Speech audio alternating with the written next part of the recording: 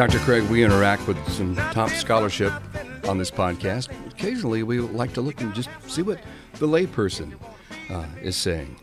And this is a terrific blog. She's a great writer, and she goes by Godless Mom. She's a mom, pretty typical mom. She is an atheist, and she blogs on various topics. This particular blog I thought we would look at, how can you believe that something came from nothing?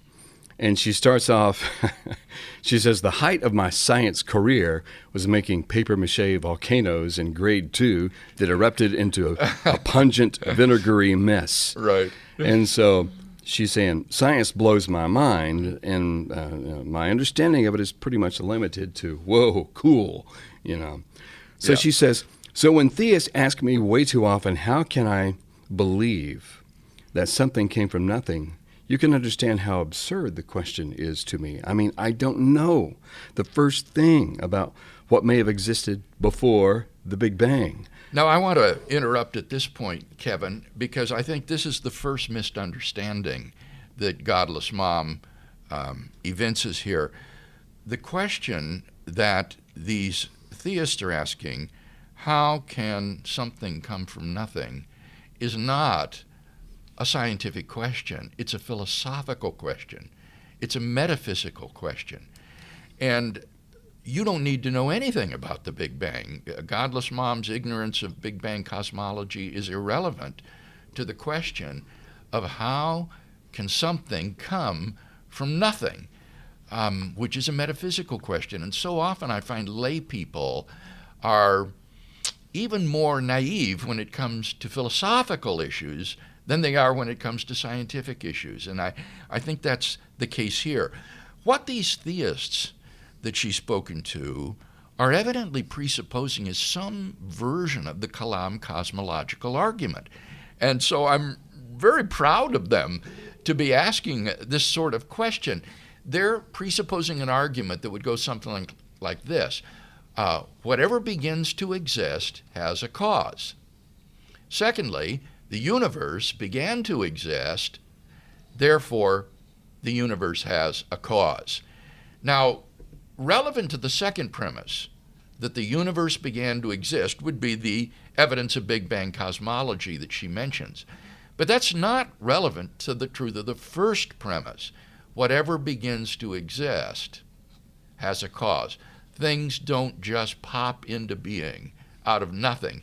That's a philosophical and metaphysical statement about which you need to know nothing about Big Bang cosmology in order to assess its truth.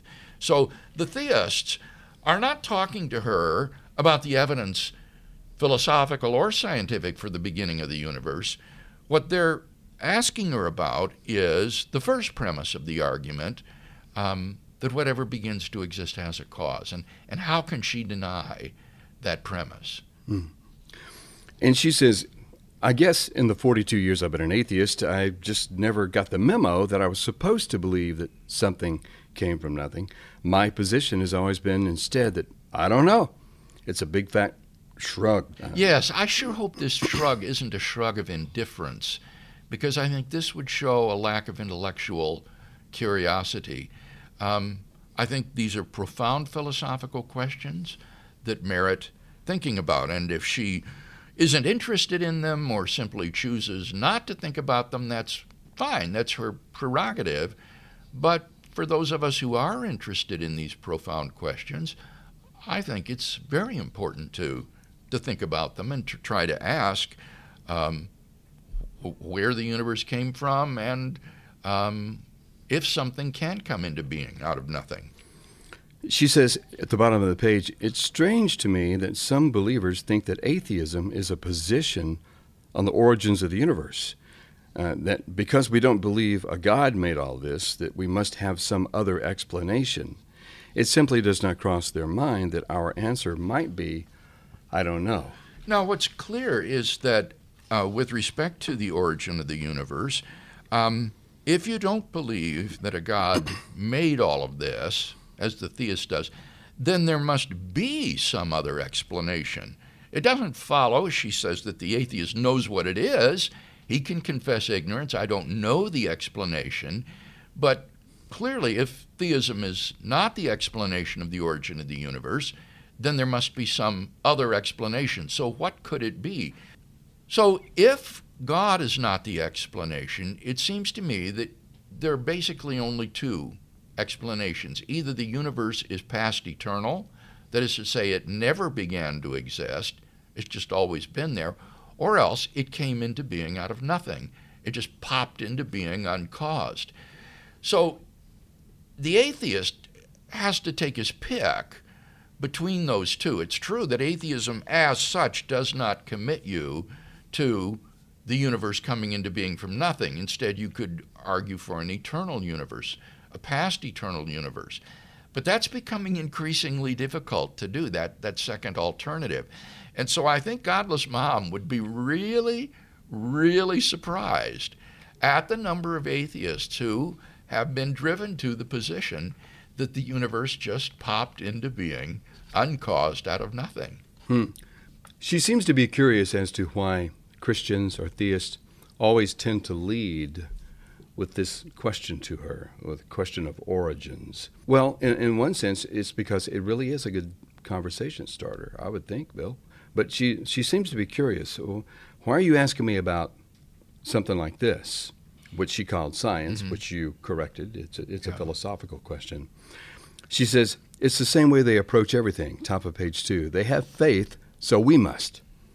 They have religious beliefs, and so we must also have religious beliefs. Well, now that's a strange comment. One isn't foisting some religious belief on the atheist. One is simply asking, how could the universe come into existence from nothing? Is that what you affirm? And it's not a religious belief. That's a perfectly good philosophical question. Now, it's always open to the atheist to say, well, the universe didn't come into being uncaused from nothing. It's past eternal. Matter and energy have always existed in different configurations and forms. But then you've got to answer the philosophical and scientific evidence against the past eternality of the universe. She says, it's just not the case at all, and this question ends up telling us a whole lot more about the asker than it does about the question answering. Okay, I thought this was an interesting statement. I think it does embody a profound truth that perhaps Godless Mom didn't intend. She says, the question ends up telling us a whole lot more about the asker than it does about the person answering it. And I think that's very true. There is a kind of intellectual curiosity and philosophical depth to the person who asks this profound question, who cares about why the universe exists. And to me, Kevin, there is a perplexing and bewildering apathy and indifference and lack of intellectual curiosity on the part of those who just say, I don't care, I don't want to look into it, doesn't bother me. I think that she's right here. This question, I think, does say a lot more about the person asking it than some of the people answering it. And it betokens the intellectual depth of the person who is asking this question, honestly. She says, it tells us that the theist is so uncomfortable with the state of not knowing that he cannot fathom someone okay with it. We must have an answer of our own. Not that you must have an answer, but there must be an answer. I see this a lot, Bill. When I look through the blogs, it's always this, hey, it's okay to say, I don't know. Your certainty, that you're foisting upon us seems a little contrived and things like that. And it's important to help folks understand one isn't claiming certainty. One's claiming the weight of the evidence or probability. I think that it's highly probable that the universe did begin to exist. That seems to be the view that prevails among contemporary cosmologists. Even Lawrence Krauss, a determined anti-theist, in our dialogue in Australia said that he thinks it's probable that the universe did begin to exist, which is all that I'm claiming. And that something cannot come into being from nothing, There, I think that's overwhelmingly probably true. To me, it's a metaphysical absurdity that being should come from non-being.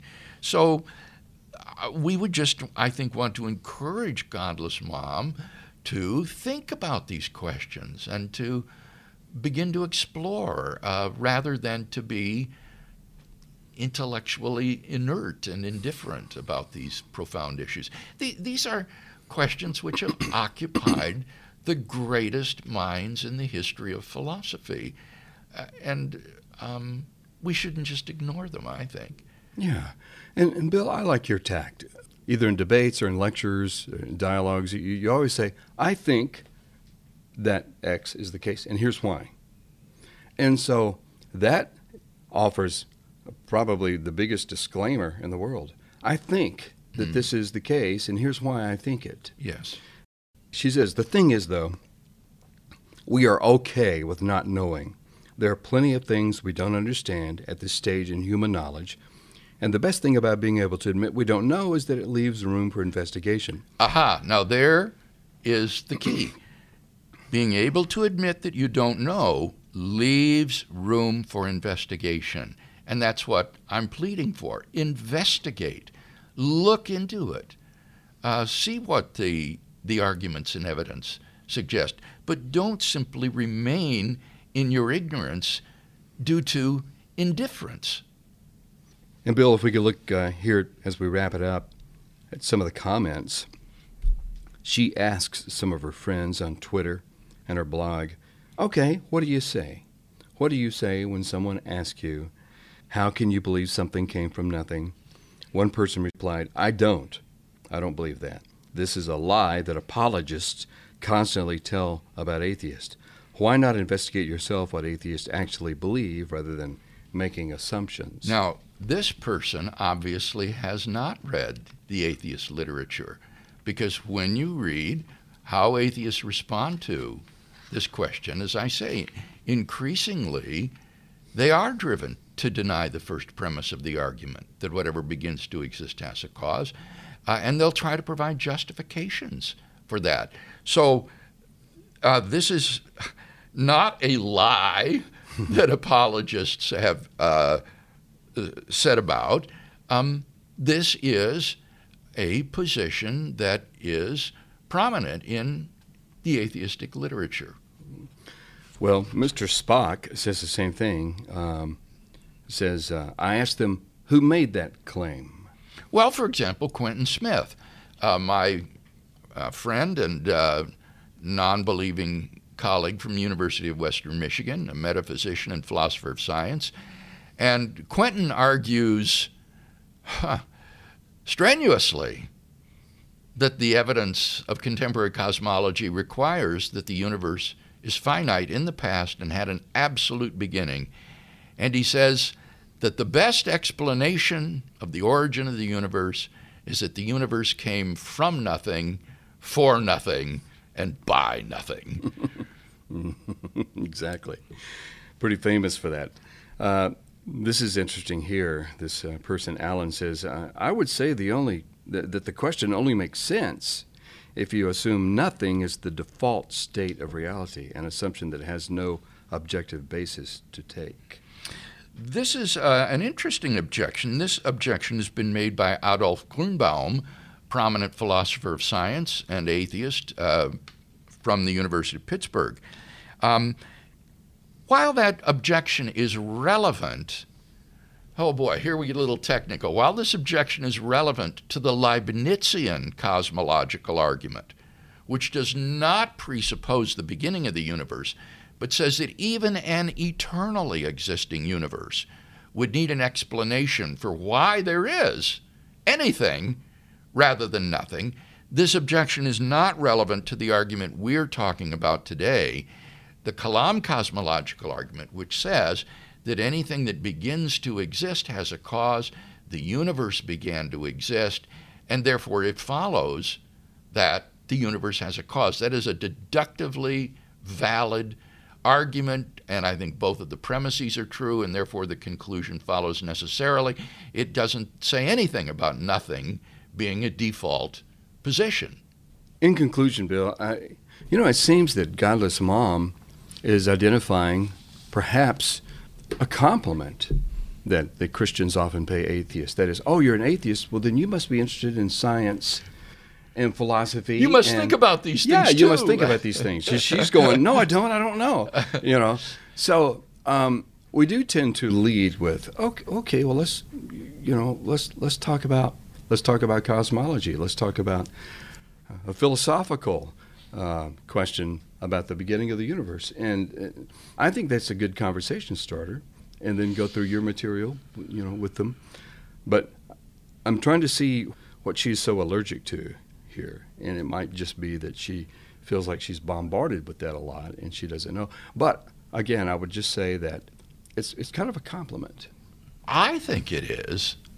It assumes that the person you're having your conversation with is an intellectually curious person, a deep thinker, who cares about these deep philosophical questions, rather than just sports and entertainment and celebrities. So I think that it does pay the unbeliever a sincere compliment to ask these sorts of questions.